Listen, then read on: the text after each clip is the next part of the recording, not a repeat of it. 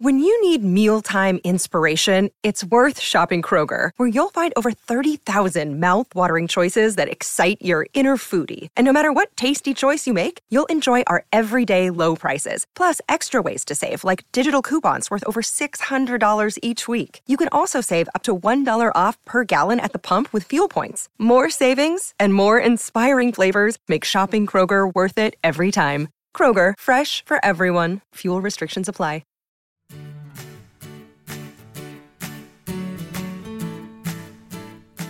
Hey everybody, this is Phil Town. And this is Danielle Town. Welcome to the Invested Podcast. You guys know what we do here, obviously. Hopefully. So let's The clue go is in the name. Yeah, let's just go do it, shall we? Well, yes. So we got our recordings mixed up, blah, blah, blah, last week. So last week I just gave everybody a little tee up on what we were thinking and on the excellent emails that we got from people who were trying to help me out to explain my conundrum of I don't even, again, like the words like don't come to me with this. It's like how does one who buys something forever then sell and buy based on what's happening in the market? Like the two ideas just are incompatible to me, and yet to you they are compatible. What did somebody say that helped you? Okay, well, I suppose you didn't listen to our last little episode, so fine. Okay, here we go. So this email is from listener Rob Hall. Rob, thank you. So he says, I think the fundamental issue that caused Danielle to be a little shocked at what Phil was saying in episode 392 is this. 1, she has internalized what Buffett says about the preferred holding time of a company being forever. Correct. That's right. 2, you, Phil, are now talking about dancing in and out of a company multiple times over the course of a decade. 3, Danielle views this as trying to time the market with a quote-unquote crystal ball, which basically seems like you're trying to predict the future. That is how I was seeing what you were saying. Yes. Are we on the same page as Rob here so far? Sure. Okay. 4, you, Phil, view this as not trying to predict the future, but as recognizing the macro environment and your current situation as a relatively small dollar investor like Buffett was in the 70s, and trying to optimize your strategy accordingly. So here are the 2 questions that Rob has. 1, how can we use intrinsic value to guide decisions about when to get in and out of a company? With a time scale, he's saying maybe of a few times in a decade, ? And how is that different than trying to time the market? And then secondly, how would you know, and this is where the crux of it comes, I think this is what's really good. How would you know when it's time to switch back to a buy and hold forever kind of mindset? Or are there certain types of companies where you should keep that approach even now, the buy and hold approach? Or are all companies subject to the moving in and out of the company strategy? Well, I think End of email from Rob. We have podcasts now that we can do for the next month on this. I know. Isn't that good? Loaded. Like well done, concise, Rob. smart, way better said than I was trying to say it. Yeah, he did it very well. I'm going to back up to one point. He said I was with him pretty good all the way until he said that I'm looking at a macro environment, and I'm really not. Oh. I'm not really looking at a macro environment. The macro environment certainly has an effect. So what I mean by macro environment, you guys, is that, how the world's working, right? Macro environment are things like the war in Ukraine, inflation in Europe, China getting more stringent under, stronger dictatorship kind of rules. Those are all macro environment things. The U.S. having inflation, who's the president, who's running the Congress. Those are what's the Federal Reserve going to do? Those are all macro things. Okay. And my teacher, Buffett, is very clear that if he were to know the interest rate that the Federal Reserve is going to put on the interest rate in a year, he and Charlie wouldn't change a single thing that they do. Right. So the macro environment, in the sense that is used by Ray Dalio, macro investors like that, really isn't a consideration for a Buffett type investor. And we're supposed to be Buffett type investors. Now, having said that, if we go back to the 60s, not maybe the 70s, although I'm willing to be hedge that a little bit, but Rob is saying the 70s. I'm saying the 60s for sure. Buffett exited companies all the time. And the reason he did it had nothing to do with the macro environment. It was entirely price to value. That was it. In other words, you're going to a flea market, you're buying something, and you're trying to maximize the velocity of your money. So you're not just going to take this thing home and sit on it. You're going to resell it, but you're going to resell it for a high price. Now, unlike a flea market, you don't get to set the prices of things. Mr. Market's setting the prices. Therefore, when you buy something at the flea market because it's super on sale, you know you're going to have to wait a while before you resell it. Now, if you could resell it a day later, like if you could buy some, mink coat at a flea market and resell it on eBay a day later, there's nothing in our strategy that would say, oh, no, you can't do that because you're a Rule 1 investor. No, you could totally do that. But that's not going to happen. Mr. Market is not going to offer you double the price you just bought it at the day before. Okay, but can I just Sure. use that example? Yeah. Okay. I don't like the idea of reselling mink coats, so let's resell like bicycles. Is that okay? Sure. Okay. So I find a incredibly valuable vintage bicycle at the flea market, and I know that in 30 years, this bicycle is going to be worth so much more than it is today because of the inherent qualities of the bicycle and how much cash the bicycle generates year over year. That was a joke. Okay, fine. Okay. All right. Now we're renting the bicycle. Okay. Go ahead. Oh, we can rent the bicycle. Good Sure. call. But yeah, there's a consideration. And so as part of my buying the bike for $500, I am thinking like in 30 years, this bike is going to be worth like $30,000 because there's going to be 5 of them in the world. Mm-hmm. And then somebody tomorrow shows up and offers me $30,000. Mm-hmm. Now, time value of money, the $30,000 tomorrow is definitely worth more than the $30,000 30 years from now. Mm-hmm. But did that just change my consideration in some way? Is maybe the market for this bike, maybe that's some new knowledge that I didn't realize or something. Like the fact that the price goes way up tomorrow doesn't necessarily affect my plan. Or maybe it does. Maybe it does. Because, think about it. You said a couple of things here that are interesting. The first one is, maybe I'm you confusing basically myself, said, I'm frankly. not really sure if I know the business well enough because somebody offered me $30,000 for something I don't think is going to be worth $30,000 for another 25 years or 30 years. Yeah. And they offered it to me today. So maybe there's something I don't know here. So that's the first thing, is that's entering into your mind the possibility that you don't really understand the business well enough. True. At this point to be comfortable taking the money.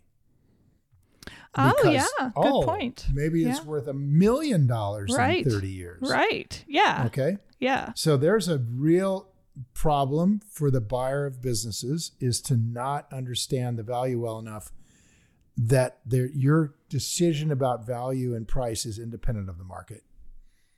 Oh, that's the super market interesting. is influencing you. Yeah. That's super interesting. Because of course, what's in my head with this terrible analogy is how many investors I know personally, that we know, who have sold too early on a great company in the last 10 years. Oh, yeah. Over and over and over and over. It is the refrain of the long-term investor in the last 10 years. I didn't see what that company could have done. and I sold too early. It's essentially what you're saying. Like, I didn't understand the company, or I didn't understand how insane the market could get. One of those two things. I do think it's the latter, right? I mean, I think you've lived through an extraordinarily rare time in the last 140 years of the market. We've really only seen this kind of phenomenon a couple of times in 140 years. And since it's gone on for over a decade, there are quite a large number of investors like you who never experienced anything else. Mm-hmm. This is it.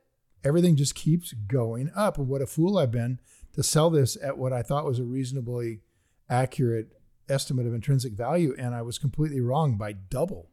Yeah, but we've both talked about that, like with Chipotle. Like we didn't talk about it in the context of that was the right call. We talked about it in the context of that was the wrong call. Sold too early. Mm-hmm. Another day is here, and you're ready for it. What to wear? Check. Breakfast, lunch, and dinner? Check. Planning for what's next and how to save for it? That's where Bank of America can help. For your financial to-dos, Bank of America has experts ready to help get you closer to your goals. Get started at one of our local financial centers or 24/7 in our mobile banking app. Find a location near you at bankofamerica.com/talktous. What would you like the power to do? Mobile banking requires downloading the app and is only available for select devices. Message and data rates may apply. Bank of America N.A., member FDIC. So let's think about a couple of things here. First, Okay. What kind of investor are you? Are you Warren Buffett today, or are you Warren Buffett in 1956? Right? So Warren Buffett today is defending a giant fortune. Mm-hmm. And I'm much more in that position than you are. Yes. The way I invest is to defend, right? Because I'm quite comfortable. I just want to keep up with inflation and defend this thing and grow it, but I don't need to be aggressive about what I'm going to call the velocity of money. Mm. Okay, so the velocity of money is how fast is your money growing? That's what I mean by the velocity of money. So if you go back to Warren Buffett in the late 1950s and early 60s, the velocity of money was extremely important to him. And it is to anyone who's trying to build a fortune, trying to become financially independent, requires a quite remarkably high rate of return, given that most of us can't just have millions of dollars come in through our income. Mm-hmm. So we got to get a high rate of return. And to get a high rate of return and sustain it requires understanding that a business that I can buy on sale is going to double relatively quickly if I've gotten it right. And over we see that, right? You've seen me do that over and over again. Yeah. So the doubling process is going to happen in, as little as 6 to 9 months and as long as 4 or 5 years, but it's going to happen. It's going to be in that range of, well up into the high teens, low 20s, compounded annual growth rate on that one chunk, that one movement from I bought this on sale massively, and then the market goes, oops, and puts it back to its value. All right, that happens quickly. Now, from that point on, there's two phenomena that we've been experiencing. The first is the company is going to cease growing at 20% per year in terms of your return on investment. It's not going to do that anymore. It's only going to grow at the rate that its earnings are growing. Okay. So the velocity is going to slow down massively. Mm-hmm. So if you buy See's Candy massively on sale and it grows at 4 to 5% a year, in 3 years when it's no longer on sale, it's back to intrinsic value. You've just doubled your money. You compounded at 26% per year. And now your money's going to grow along at about 4 or 5% a year. Okay. If the market is accurate. Now, the second phenomenon is the market is not accurate at all. And Mr. Market starts pricing See's Candy through the roof as if it's growing at 15% a year. It's pricing Chipotle. It's pricing everything massively because of an artificial stimulation of the market through interest rate reduction and having very, very little alternative. So the impact of that is to distort the market. That's what happens when the government gets involved it distorts the market, and it does it intentionally, right? It's trying to increase the value of the masses of people's assets is essentially what's going on right after 2009. And so increasing the value of real estate, increasing the value of the stock market makes all the politicians look good. They get reelected. It preserves, it points to the Federal Reserve requirement to keep full employment as much as possible. And everybody's happy until the balloon pops. So we get this artificial market, which is what we've had for the last decade or more. And those are the two things. Those are the two key things that happen is you get a market dislocation, in our case 10 years of up when it shouldn't have had that much up, and or you grow at the normal rate of growth for this company, which is going to be substantially lower than the compounded growth rate of your portfolio because you doubled your money when you bought it cheap. So what Buffett did in the 50s is sell stuff when it got up to intrinsic value. He didn't worry about what the macro environment was. He just sold things and then turned around and put the money into new things that he could buy on sale and sold those when they got up to intrinsic value. And he just kept doing that. And as a result, sustained a compounded growth rate of up into the 30 percentile in that time period. So that's where you sort of have to choose. Are you going to be Warren Buffett in the 50s and build financial independence as quickly as you can? Or are you going to be Warren Buffett today and preserve a portfolio? Oh, it's so easy. I mean, the complaint is that in a market like we've had, okay, so follow that rule. Let's say the company doubles, you sell. Gonna find another investment that's a better use of my money. Except that the problem is that the market is insane and it's very hard to find a different investment with anything on sale, which I think is why there's this recurring. I think that if that were working, I wouldn't have that complaint, and we wouldn't keep hearing this complaint of like, I can't find anything to put my money in. I sold too early. And now I have cash and I don't know what to do with it. I don't know that this really applies to the strategic decision making, but it is reality of the last 7-8 years. So based on the strategy that you've set forth, the correct call would be you sell at the double, take your winnings, and wait for the next opportunity of something on sale. And if there's nothing, then fine. You sit there and you have cash. Would that be correct? Yep, I think that's correct. I think the only way to really change that, because what we're talking about is understanding the value of the business, right?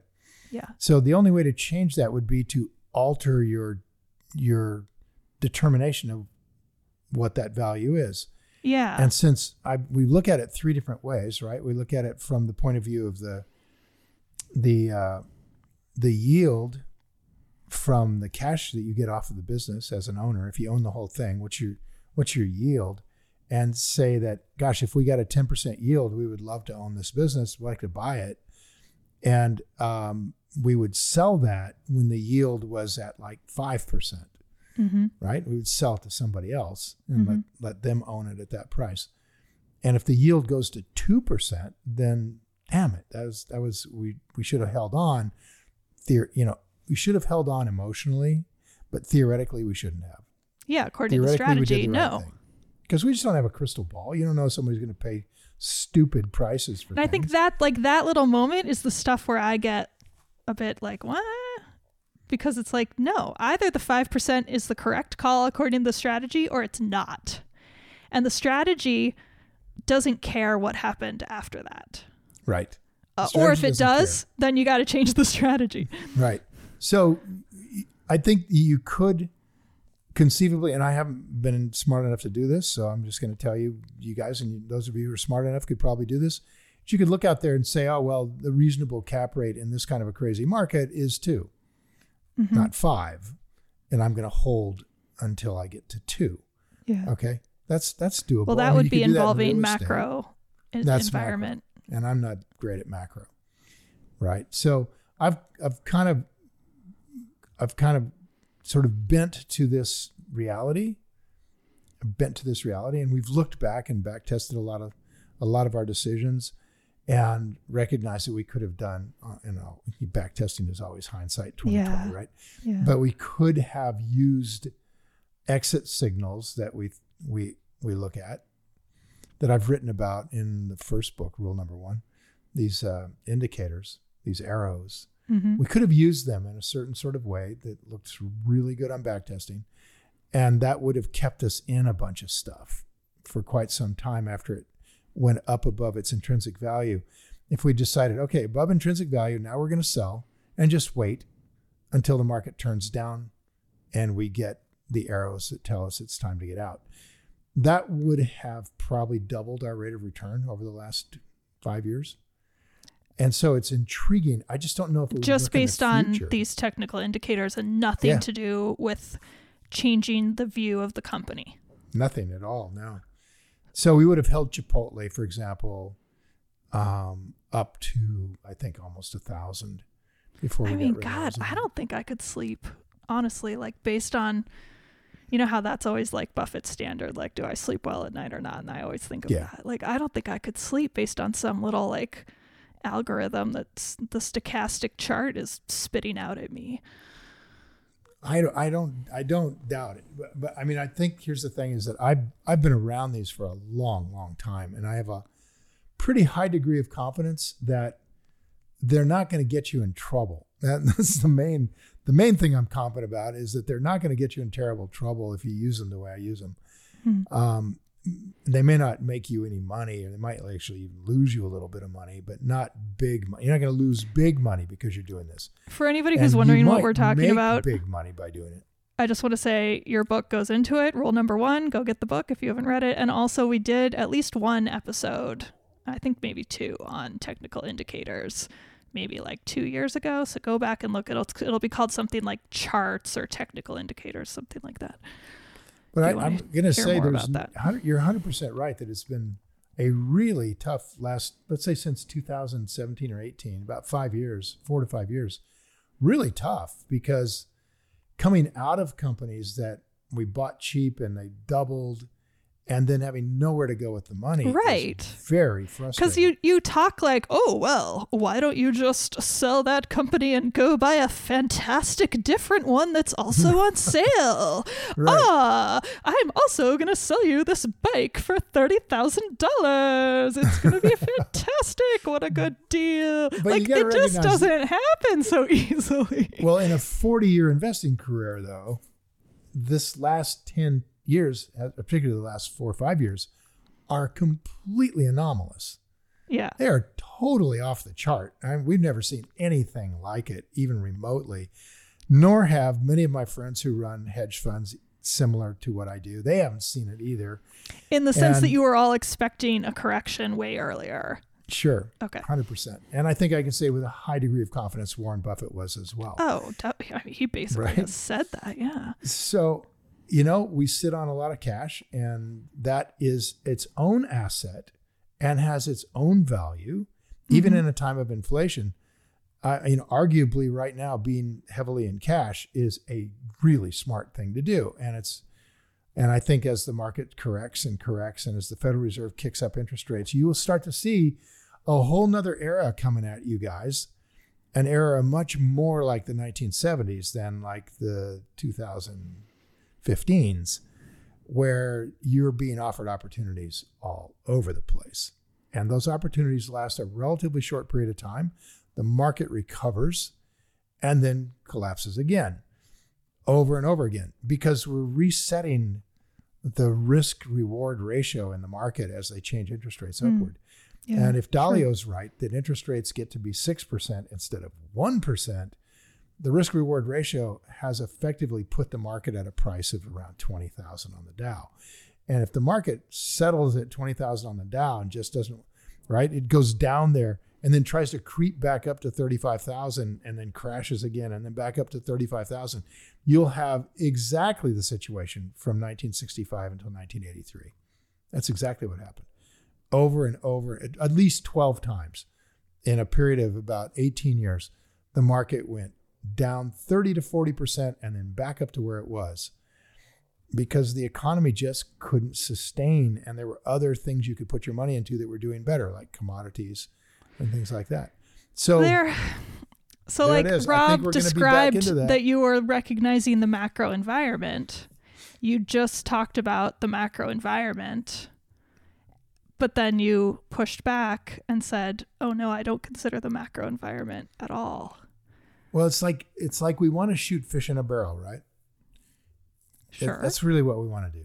We want to fish, but we really want to shoot fish in a barrel.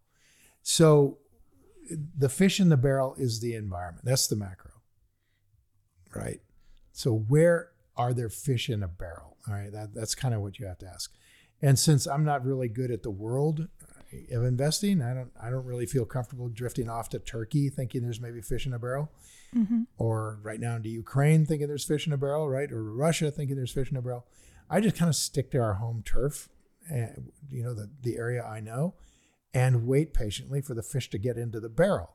So yeah, absolutely. The macro environment is affecting what I'm doing, but I'm not shooting fish because they're high or low in price. In the barrel. They're in the, I'm mixing up my metaphors terribly here.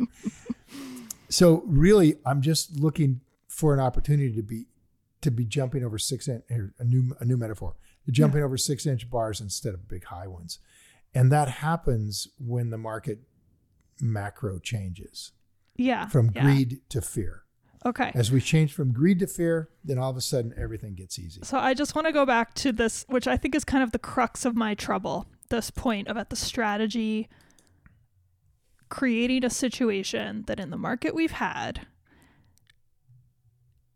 one will, I mean, of course, like without knowing what was going to happen, right? But looking in hindsight, excuse me, Gesundheit. Thank you.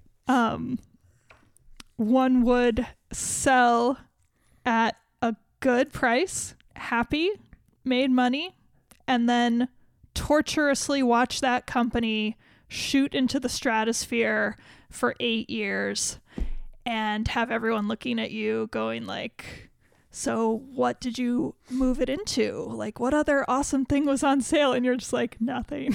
And it's nothing. Just horrible. And right. I just want to like confirm that that is your choice rather than the Buffett, which, gets you, by the way, here's the important point. It gets you to the same result. The buy and hold means you get to own that virtual dollar amount as the stock price goes up. You don't actually own it because you haven't sold. So, like, you haven't taken the winnings off the table. And then as it comes back down, you end up in the exact same spot as the person who sold, except actually worse off because you didn't make any money on the way up. Well, that's a really interesting point. And it really is true if you have a crystal ball and you know that the market's going to reprice itself to a 250% GDP Wilshire ratio. It's just so impossible to think about that I'm in my 70s, man. I'm like looking back at a whole lifetime of investing and never seen anything like this. Yeah. So it's really difficult to invest as if something's going to happen that's never happened before in history. Right? Right. So it's the same problem that caught people in the real estate market. It's like in their experience, real estate had never gone down. And so they priced everything as if it will never go down. And man, I mean, that's just not my experience. Mm. So I think the good news is that is all theoretical and it's moot. And we are now in the kind of market that is definitely moving things on sale. There are things on sale out there. The question is whether you want to buy them now or wait till they get more on sale.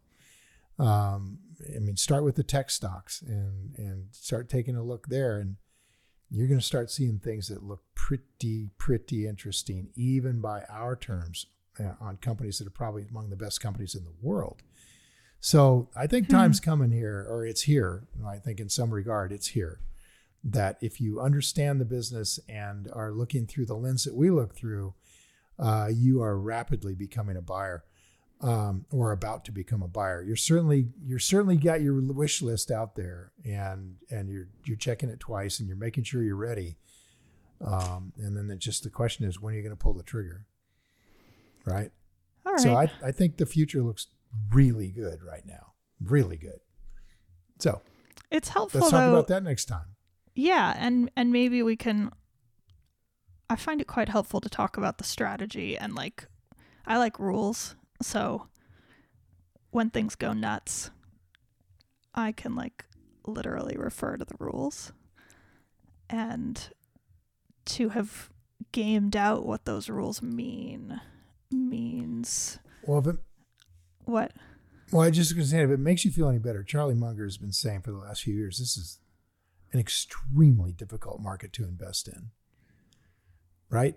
And effectively, the people who weren't really investing, they're just camped out on a portfolio because that's what they've always done. But that's me. That's what I've done. I've camped out. I bought and held. But then that worked out really, really well. But it's I don't anomalous. know if it did. Maybe it didn't. I don't know. It's anomalous though. That's my point, is that this is not normal. Nothing normal about this. So when it's going back to normal, which means fluctuations regularly between greed and fear, then we are going to have lots of opportunities. You're going to have opportunities to put money into action that you haven't had in a long time. Very confident about that. So we'll see if I'm right. Let's talk more about that next time. All right. And like I said last time, Twitter, crazy stuff. Netflix. Can we talk about that next time? Netflix, hopefully. Definitely. Twitter, definitely. Google. Let's talk about all that techie stuff. It's fun. Oh, I don't know what's happening in Google, but all I know is that neither you nor I can own Twitter anymore.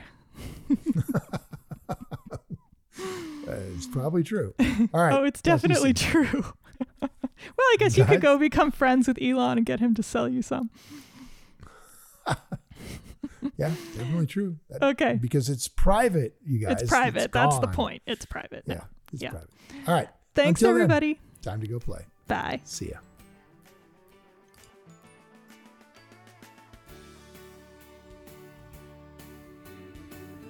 Hi guys, thanks for listening to Invested. If you enjoyed this episode and you want more information or to listen to additional episodes, visit our website at investedpodcast.com and sign up for my virtual workshop right there. Spots are definitely limited for this event. I'm not kidding, they really are. They sell out very quickly. So everything discussed on this podcast, by the way, is either my opinion or it's Danielle's opinion. And really important, it's not to be taken as investing advice because I am not your financial advisor, nor have I considered your personal situation as your fiduciary. So remember that. You're on your own here. This podcast is for your entertainment and education only, and I really hope you enjoyed it.